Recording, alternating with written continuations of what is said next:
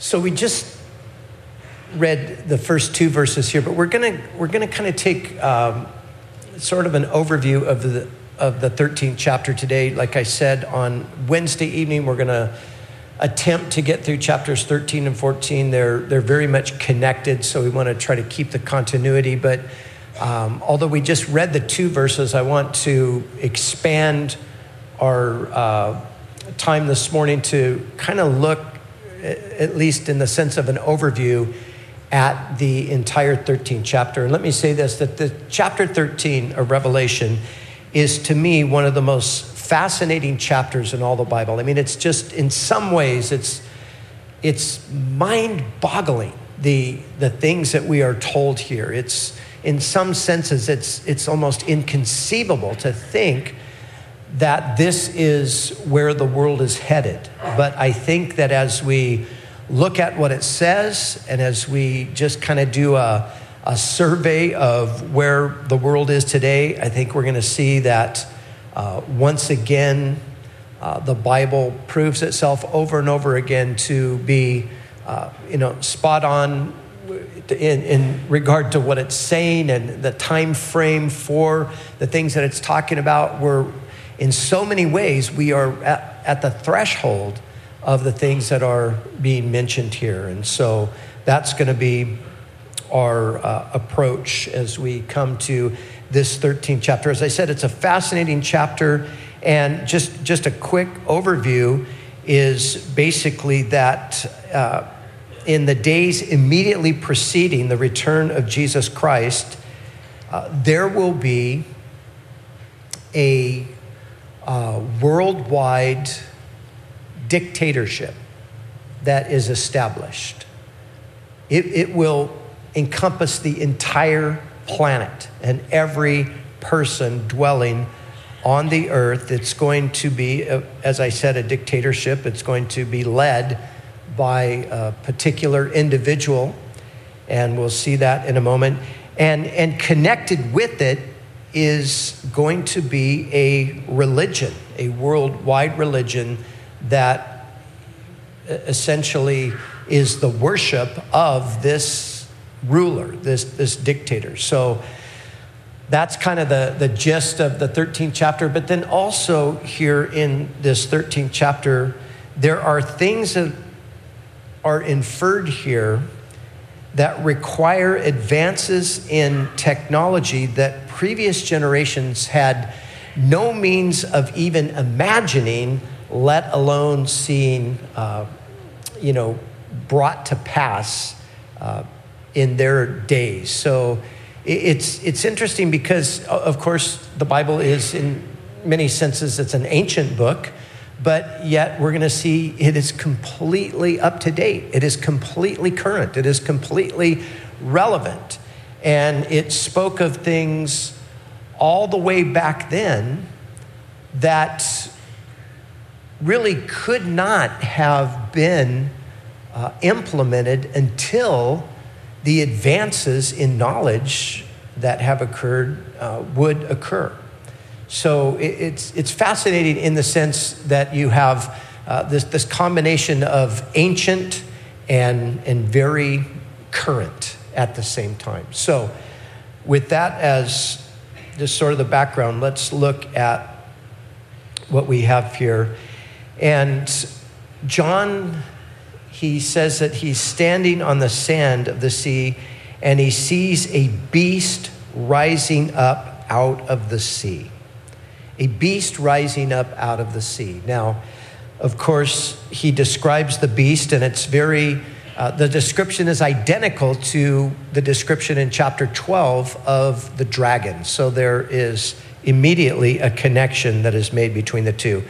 But when John says he saw a beast rise up out of the sea, generally, the sea in the Bible and in the book of Revelation is a reference to the Mediterranean Sea. And oftentimes the sea is a metaphor for the nations collectively. So you think of Israel as the land and sort of in the midst of the sea. All of the surrounding nations would be symbolized by the sea, where Israel was referred to as the land. So he sees the beast rising up from the Gentile nations. Now, what he's talking about here in this first beast, and we're going to see as we go along that there are actually two beasts that are spoken of here in this 13th chapter. But the first beast, this is the person that we commonly refer to as the Antichrist. But we're going to see in a moment that there are actually two Antichrists, that sometimes we miss that, but that's the reality. But the first one comes forth or rises to power out of the Gentile nations. Now, in the 9th chapter of Daniel, in the 26th verse, I've shared this passage before, but let me read it to you again. In the 26th verse, it says, "The people of the prince who is to come shall destroy the city and the sanctuary." And then it goes on to talk about this prince and how the prince is going to make a covenant with the Jewish nation for 1 week. And in the midst of that week, he's going to break the covenant. So the connection here with the beast is that the beast rising up out of the Gentile nations, he rises up out of what is the revived Roman Empire. Now, for many years, there was the idea, and it's still held by some, the idea that there would be a revived Roman Empire, and the Antichrist, the first beast, would come forth from that. Now, that was very dominant in the thinking of prophecy teachers back in the 70s and the 80s, and even partway through the 90s. But as it is often the case, when the world scene changes, sometimes people go back and reevaluate their prophetic perspective on things, and then they sometimes adjust their views. And I'm saying all of that because of this.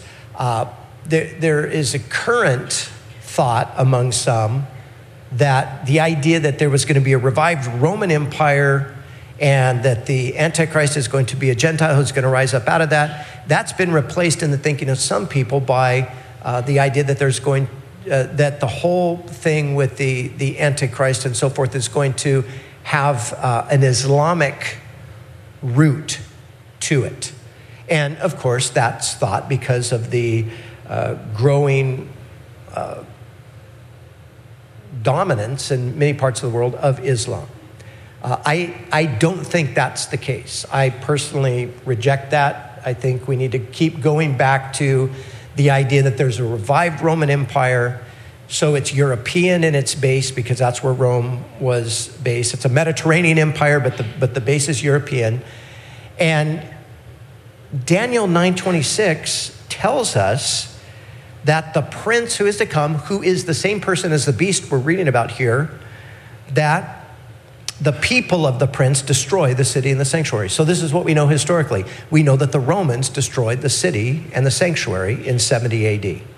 So the beast that's coming, who's referred to as the prince here, is going to rise up out of what was formerly the Roman Empire. Daniel and the book of Revelation both teach us that Rome has two phases.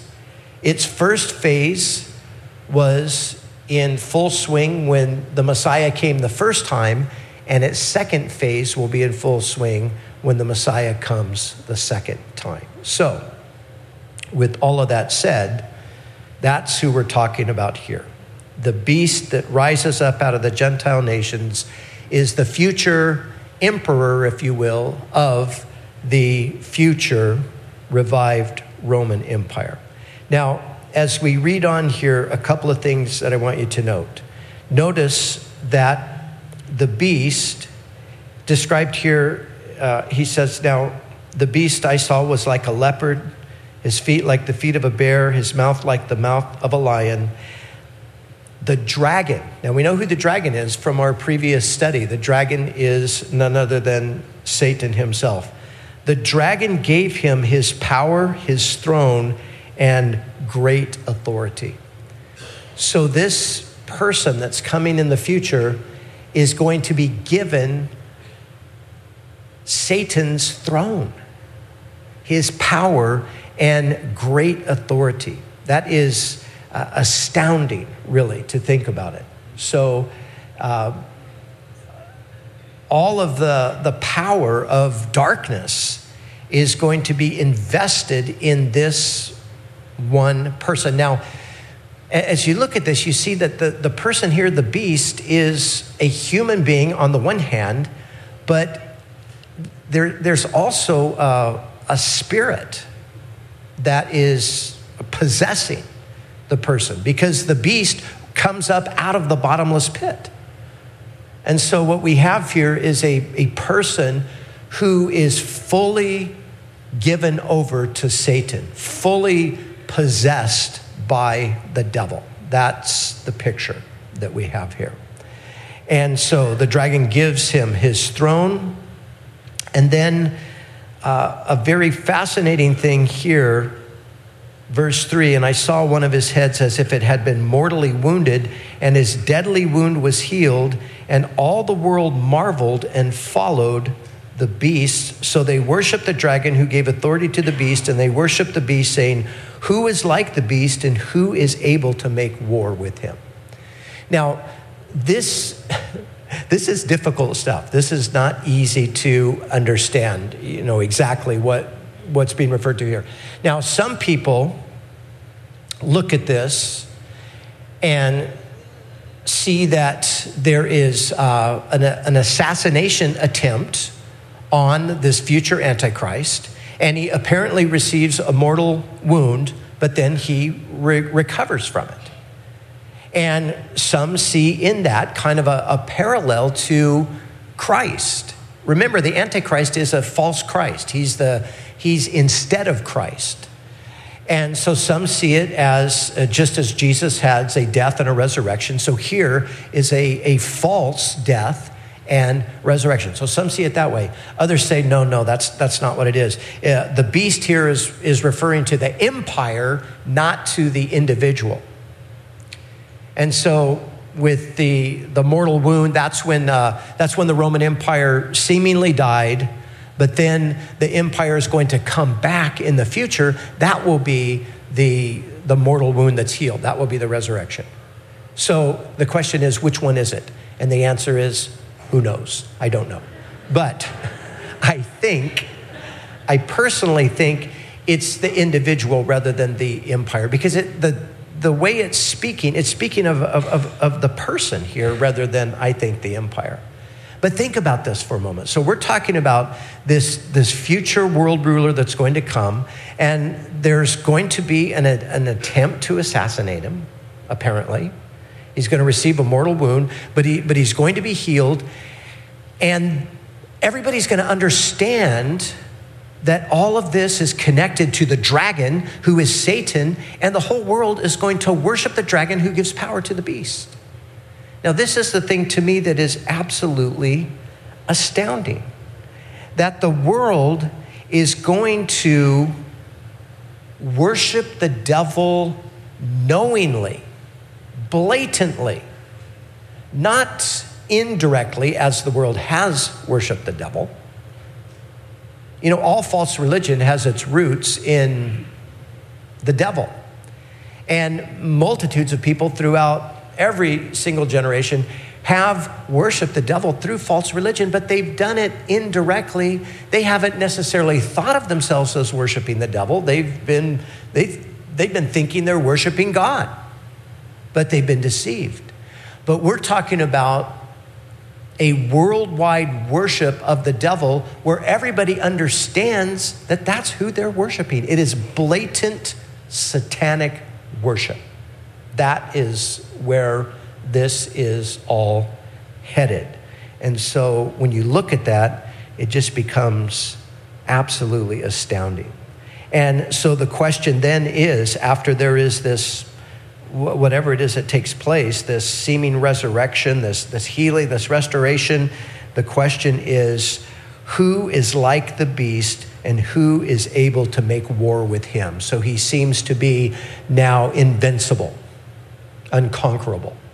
And so the world is now following after and worshiping. And so then it goes on to tell us a little bit more about him. And he was given a mouth speaking great things and blasphemies, and he was given authority to continue for 42 months. That's the 3.5-year period that we've been seeing mentioned here. Then he opened his mouth in blasphemy against God to blaspheme his name, his tabernacle, and those who dwell in heaven. It was granted to him to make war with the saints and to overcome them. And authority was given him over every tribe, tongue, and nation. And all who dwell on the earth will worship him, whose names have not been written in the book of life of the Lamb, slain from the foundation of the world. If anyone has an ear, let him hear.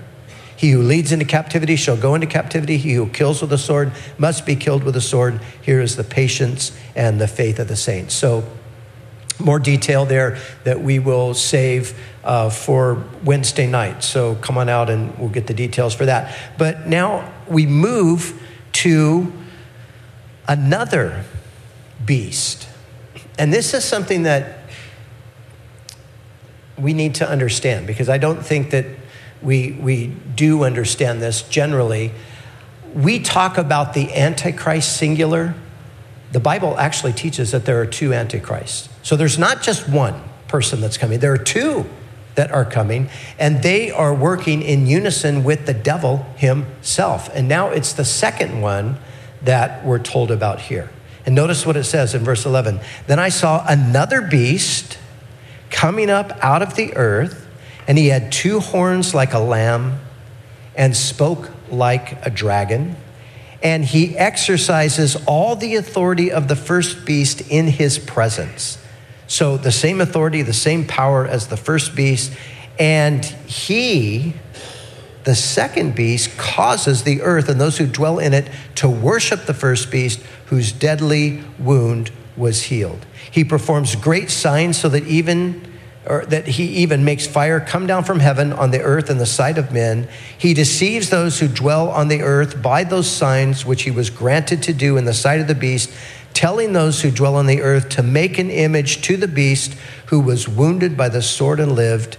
And now look at verse 15. And he was granted power to give breath to the image of the beast, that the image of the beast should both speak and cause as many as would not worship the image of the beast to be killed. So the second beast. Now, as we saw, the first beast rises up out of the sea, out of the Gentile nations, the revived Roman Empire. But notice, this second beast comes forth out of the earth, or the land. The land, most of the time, and I think here specifically, is a reference to the land of Israel. The second beast rises up from out of the nation of Israel itself. And in actuality, the Antichrist is really more the second beast than the first. You see, the first beast is primarily a political ruler, although there are obviously spiritual overtones to all of that. But the second beast is specifically a spiritual ruler. And if we understand that there are two beasts, we understand that one is a Gentile, the other rises up out of the Jewish nation.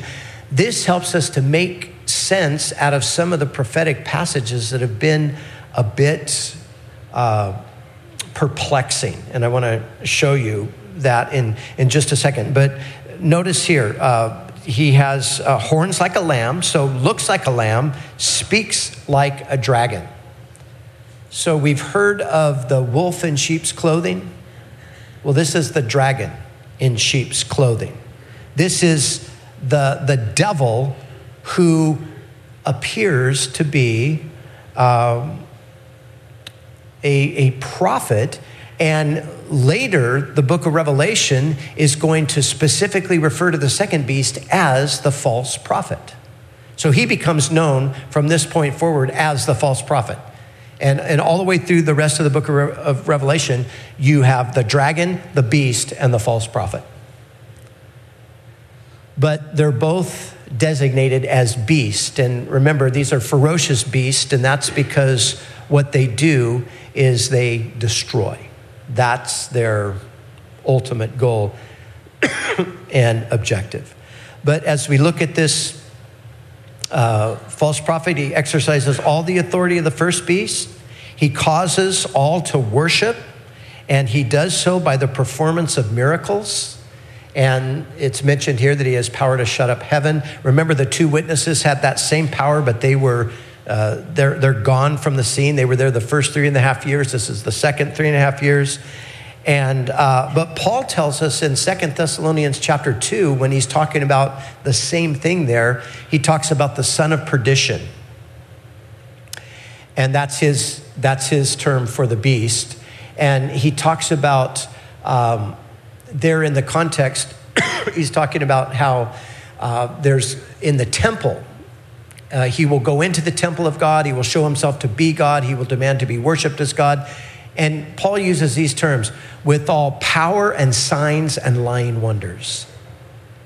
So the way that the second beast is going to move the people of the world to worship the first beast is through these lying wonders, these miraculous powers that he is going to have the ability to exercise, a power even to grant life to the image that is going to be made. Now, this is where it just gets absolutely, just weird, just bizarre. But as we're going to see in a few minutes, it's as much as 50 years ago and anywhere beyond that, this just seemed like pure science fiction. We are living in a time where all of this stuff is becoming more and more, you can see it now. You can see the potential for it, and we'll get to that in a moment. But let's go back to just this understanding of the false prophet. So like I said, we mistakenly speak of the Antichrist singular. We have to understand there are two. Now, the first one, as I said, is primarily a political leader. The second one is primarily a spiritual leader. One of them is a Gentile, the other is a Jew. And this is where the confusion is cleared up. The book of Revelation clears up some things that are said earlier back in the Old Testament that have led to some confusion. Now, I don't know how versed you are in prophecy, how much you've studied this over the years, but if you've studied prophecy, you'll know this, that people have often wondered about the possibility of the Antichrist. I mean, on the one hand, understanding that, he somehow comes out of Europe, out of the revived Roman Empire, but then there are certain passages that seem to indicate that he might have a Jewish background. How do you reconcile these things? Well, here's how it's reconciled. It's the book of Revelation that lets us know that there are two of them. You see, the Old Testament that wasn't revealed in the Old Testament. Just like the first and the second coming of Jesus were not clear in the Old Testament. In the Old Testament, you had the Messiah is coming. And you had most of the passages about the Messiah that spoke of his glorious kingdom, sitting upon the throne of David and so forth. But then you had these other passages that referred to suffering and death and things like that. So this caused confusion and an inability to really, specifically understand, how's the Messiah going to somehow suffer and die, but yet rule and reign? Well, what wasn't made clear is that there are two comings to the Messiah. And likewise, with this subject that we're dealing with here, the Old Testament seemed to be speaking of just one person, but there were conflicting things. It's cleared up in the book of Revelation that there are actually two people involved here. Now, in Daniel chapter 7, 8, 9, and 11, that's where we find the primary Old Testament prophecies on this person. We'll use the singular for a moment, on this person. But actually, it's these two people. But it wasn't clarified in Daniel. It's clarified for us now in Revelation. In Daniel 7, 8, and 9, the focus is on the Gentile leader, the first beast. That's the focus of the prophecy in 7, the prophecy in 8, and the prophecy in 9. But when you come to the prophecy in chapter 11, which seems to be speaking of the same person, but this is where the confusion comes in because it seems like there's a Jewish component here. This is where we actually have the prophecy of the second beast, the false prophet. Let me read to you from Daniel chapter 11, verses 36 through 39. It says, "Then the king," so this is a reference to the second beast, "the king shall do according to his own will. He shall exalt and magnify himself above every god, shall speak blasphemies against the God of gods, and shall prosper till the wrath has been accomplished. For what has been determined shall be done." Now listen to this. "He shall regard neither the God of his fathers." Right there. That's where people stop saying, wait, what a second, the God of his fathers. That is a term that's used over and over in the Old Testament to speak of the God of Israel. But then he adds this, "nor the desire of women." Now, some people have actually thought, because of this reference, "nor the desire of women," some people have speculated that the Antichrist is going to be a homosexual. But that's not what it's talking about. The desire of women was a term that was used among the Jews to refer to the Messiah. The Messiah, every woman wanted to be the mother of the Messiah. So the idea, the desire of women, that was a messianic term. So what is it saying about this person? It's saying that he will not regard the God of his fathers, nor the desire of women, speaking of the Messiah, nor regard any God, for he shall exalt himself above them all. But in their place he shall honor a God of fortresses, and a God which his fathers did not know he shall honor with gold and silver, with precious stones and pleasant things. Thus he shall act against the strongest fortresses with a foreign God." Now listen to this. "Which he shall acknowledge and advance its glory. And he shall cause them to rule over many and divide the land for gain. Yet he will come to his end and no one will help him." So you see, it's the second beast that's being referred to here. He's not going to worship the God of his fathers. He is going to be the false prophet. See, because here's the question that people would ask. They would ask, well, okay, if the Antichrist is going to be a Gentile coming out of the Gentile nations, how in the world are the Jews going to embrace him as the Messiah? They're not initially. They're going to embrace this one as the Messiah, the false prophet. You see, Jesus is the prophet, priest, and king. This is the false prophet. And notice what it says about him, that he will advance the glory of this other God. And that's exactly what we read about here in the text. He's the one who tells all those who dwell on the earth to make an image to worship the beast. He's the one who leads in all of this. So, all of that to say, we have two antichrists. And this second one is more specifically the Antichrist because he becomes the false Messiah for the Jews. And as I said, Daniel speaks about this, but there's an interesting passage in Zechariah that speaks of this as well, and we'll look at that Wednesday night.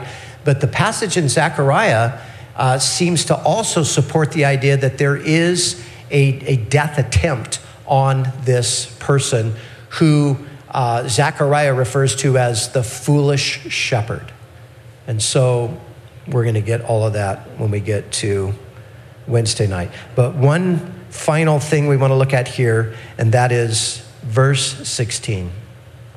"He causes all, both small and great, rich and poor, free and slave, to receive a mark on their right hand or on their foreheads, and that no one can buy or sell except one who has the mark or the name of the beast or the number of his name."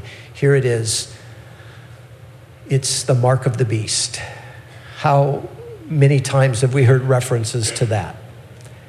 And, for some people, it's just a pure mystery. For some people, it's ridiculous that such a thing could even be proposed. For others, it utterly strikes terror into their hearts. They live life worrying about maybe they've received the mark of the beast.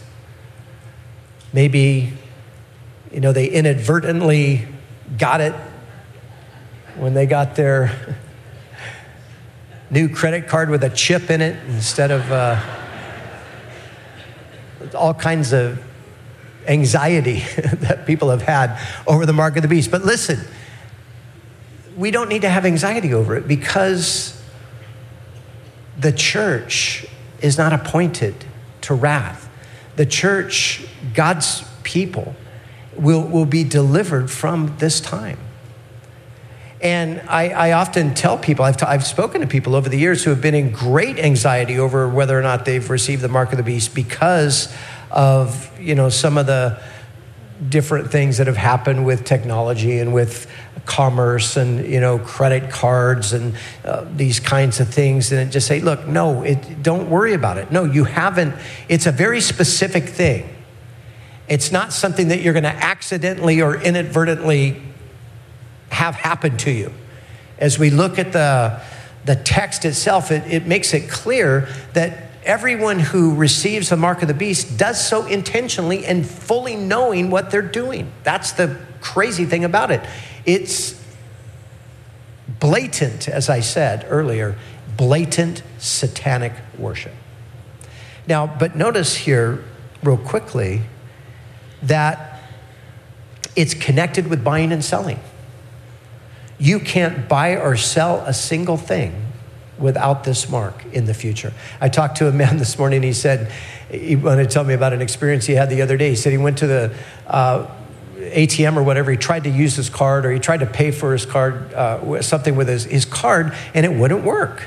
So he calls up the company, and he said the woman on the other end, he said she was kind of condescending, but she said, "Oh, sir, of course your card doesn't work. It doesn't have the chip. And that card is worthless. You're going to have to get a new card with a chip in it." And he said, to him, he said, not only was it kind of startling to hear about the necessity of having the chip, he said, but the other part of it was just how the person treated him like he was so out of touch with reality. Of course your card doesn't work. You can't buy or sell anything without the chip. Now the chip, we'll talk about that in a moment. But one other thing here, and this is, again, I said this in the beginning, but implied in the statement is the technological ability to make this happen. I mean, it just says it clearly. Everybody is going to receive this mark, everybody in the world. Now, like I said, 50 years ago and anywhere beyond 50 years ago, this was so perplexing to Bible teachers. Most of them said, okay, this can't be literal. There's no way it could be literal because there's no way this can happen. It's got to be figurative. It's got to be symbolic. It's got to mean something other than what it says. Well, today we don't have to struggle with that any longer because the technology is not only here, it's advanced well beyond that. But one last thing on the mark of the beast.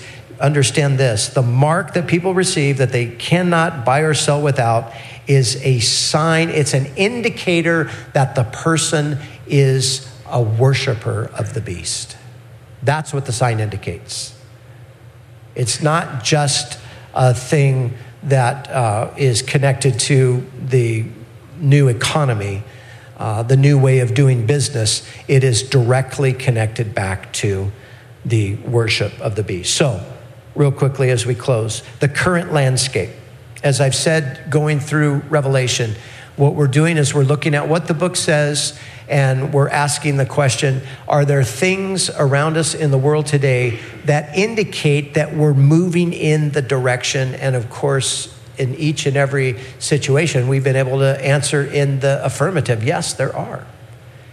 And so likewise with this, as we look at the world today, as we look at the current landscape, As we look at the current landscape politically, there is a massive worldwide leadership vacuum.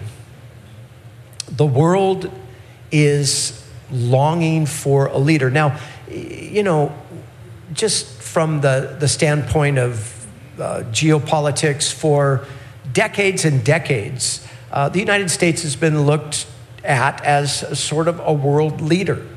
And most of the nations of the world, some happily and others not so happily, have just sort of looked at the U.S. as, this is where we get sort of some guidance from, or wisdom, or assistance, or help, or whatever. But that has evaporated pretty quickly under the current administration, and I think very much intentionally. So today we have a political vacuum around the world. We have mass confusion all around the world. We have terrorist attacks every single day in different parts of the world, and we have no real leadership to speak of. The Western leaders, Brussels, Paris, places like that, even in the U.S., are pretty much saying, well, this is the new normal. This is just what you got to get used to. This is just the way it's going to be now.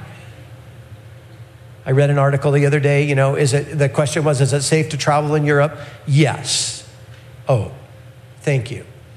Really? Why is it any safer than it was 2 weeks ago? It's wishful hoping. But the point is, there's a massive vacuum. So what does that tell us? It tells us that somebody's going to step into that vacuum at some point. There's going to be somebody, as the world goes on and on, sinking into this pit of despair and so forth. There's going to be more and more a desire for someone to take the reins, for someone to lead, for someone to show us the way out of this. So we see that politically, the climate is right for a person like this. Economically, we see the same thing. We see that the world is becoming, in a lot of ways, practically speaking, it's a different world economically than it's been in previous generations. They say that my grandchildren, for example, especially my younger grandchildren, will probably not, at a certain point, they won't even know what money is. They won't even know what cash is. All of that is being replaced by electronic funds transfers and things like that. I remember back in the 70s and 80s, Pastor Chuck talking about all of those kinds of things. And I remember there was always the speculation about, how this might work itself out and what it might look like in the future, and all different kinds of theories and ideas. And, the fact of the matter is we're here now. When we were, back then, we were talking about what it might look like.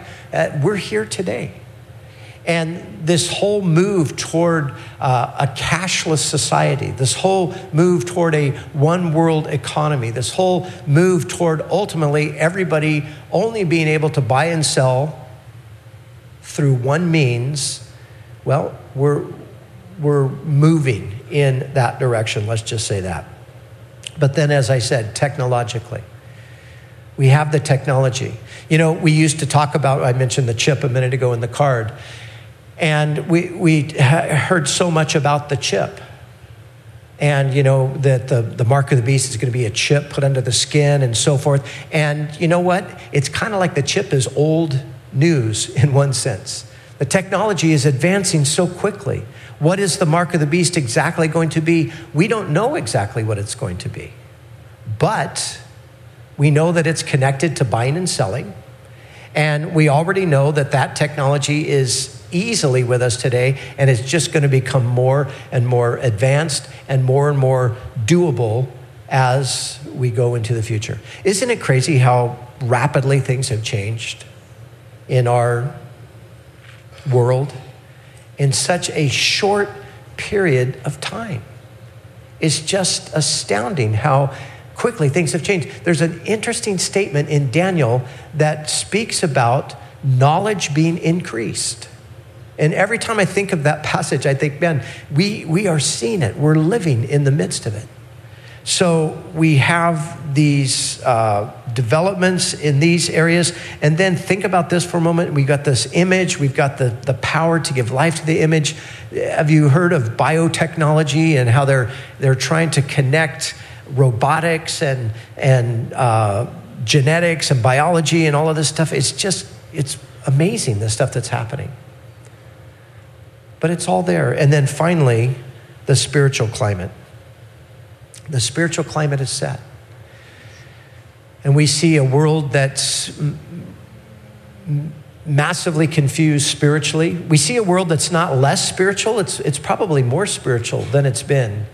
Much to the dismay of the materialist, the atheist, the cultural elite, the progressives who thought that religion was going to be a thing of the past because science has replaced it. There's more religion in the world today than ever. And they're frustrated by it, but that's the reality. But of course, the majority of it is false religion. And there's a continued effort toward amalgamating religion. You know, we need to do away with the divisions among the religions. We need to set aside those contentious parts of the various religions and those dogmatic statements, and we need to all just kind of come together around the things that we can embrace. And that's the climate that we find ourselves in. So we know where it's headed. Revelation 13 tells us. We see that the current landscape lends itself to these kinds of things. And that leaves us with the application. And the application for us, I think, is simply this. Jesus said it himself. He said, I must work while it is day. The night is coming when no one can work. And you know, the truth of the matter is we have a limited amount of time, and we don't know how much time we do have. And of course, on a personal level, none of us know how much time we have. We all assume that we have lots of years ahead of us to do whatever we want and to get our act together whenever we decide, you know, that'll be the best time to do it. We don't know any of that. And we don't know when these other things are going to materialize in the fullest sense either. But we know that the stage is set, so to speak. And so we must work while it is day. The night is coming.